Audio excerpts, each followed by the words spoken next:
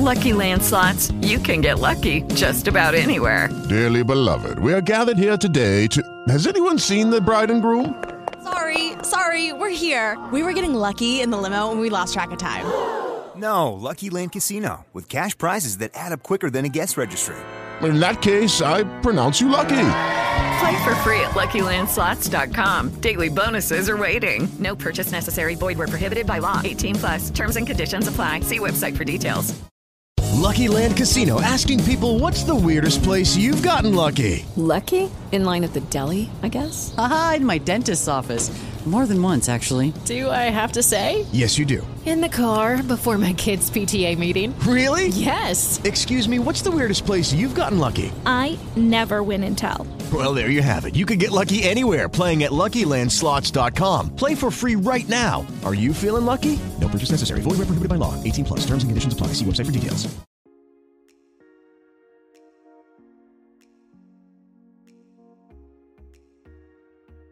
Hi. Welcome to Finders Grievers, a happy-ish podcast about sad things. I'm your host, Shohana Sharmin Cecilia. Well, I think you know what this is about, but let's back up a little bit. So, in 2019, when we were writing the Dead Parents Society sketch show, one of my castmates shared kind of a funny story from her experience of losing her dad. She said that after her dad died, one of her friends tried to relate to her experience by saying, "I totally get it. My cat died a few years ago." If that last sentence made you cringe, yeah, that's the right response.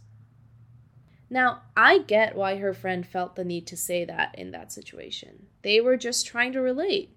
They're not a bad person. They just want you to know that they have experienced loss too, even if it is on a different scale than what you're experiencing. They want you to know you're not alone. But I would argue that sometimes it's okay to not relate to the situation at hand. It's not our natural instinct. We are social beings who want to connect, so of course we want to say that we understand. But if it's between comparing someone's dead father to your dead cat, or saying, "I understand that I can't understand what you're going through, but I'm here for you regardless," I'd say go for the latter. And before you all come for me as some kind of a Cruella-level animal hater, let me tell you this. My cat died this year. So yes, not only am I a member of the Dead Parents Society, I am now also a card-carrying member of the Dead Pets Society. She was a 12-year-old calico cat named Panda. She was overweight and constantly constipated, and she was missing some of her front teeth. But she was so full of personality. She was loud as hell and grumpy, and she would always let me know when she was not happy or wanted more treats or pets. She was such an angry cat, and yet she was still somehow cuddly as hell, and I loved her so much. And she died. It was a few months ago. It happened really quickly, like in a matter of weeks. She had lung cancer, just like my mom did, because the universe loves a good fucking joke. I wanted to put her through chemo and radiation and whatever treatment she needed, but we ran out of time. On March 30th, I dropped her off at the vet's office for an x-ray, and 20 minutes later, I got a call saying, "It's time to say goodbye." I lost her in a matter of hours. And that was shocking. I remember coming home from the vet's office, walking down Queen Street carrying the empty crate and her fuzzy blanket and her toys, and just thinking, that's it? This? Again? And just like that hollow feeling inside was back. I was so sad. I was heartbroken. I cried for days, even weeks. Months later, I still have days where I see a photo of her and I start to cry. I loved her. She was my little baby.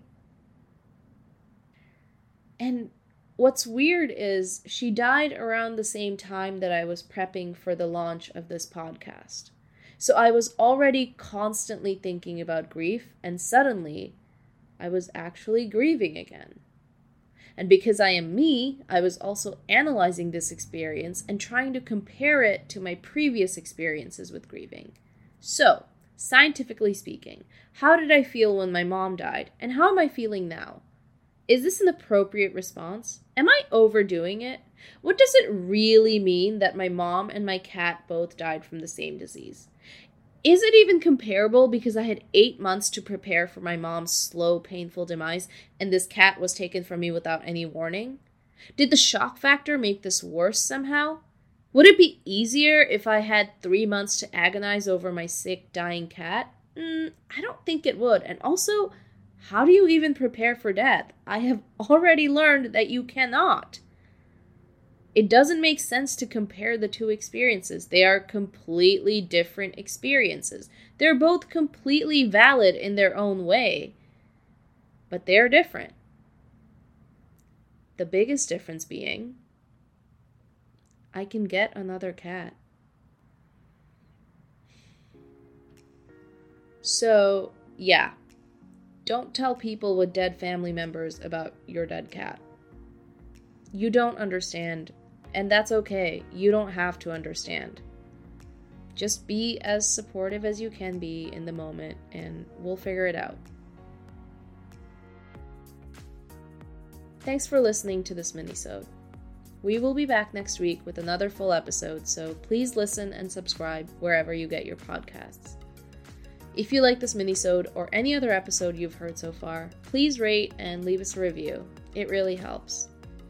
Follow us on Instagram and Twitter at FindersGrievers, and write to us at findersgrievers@gmail.com. Thanks for listening, and I'll see you next week.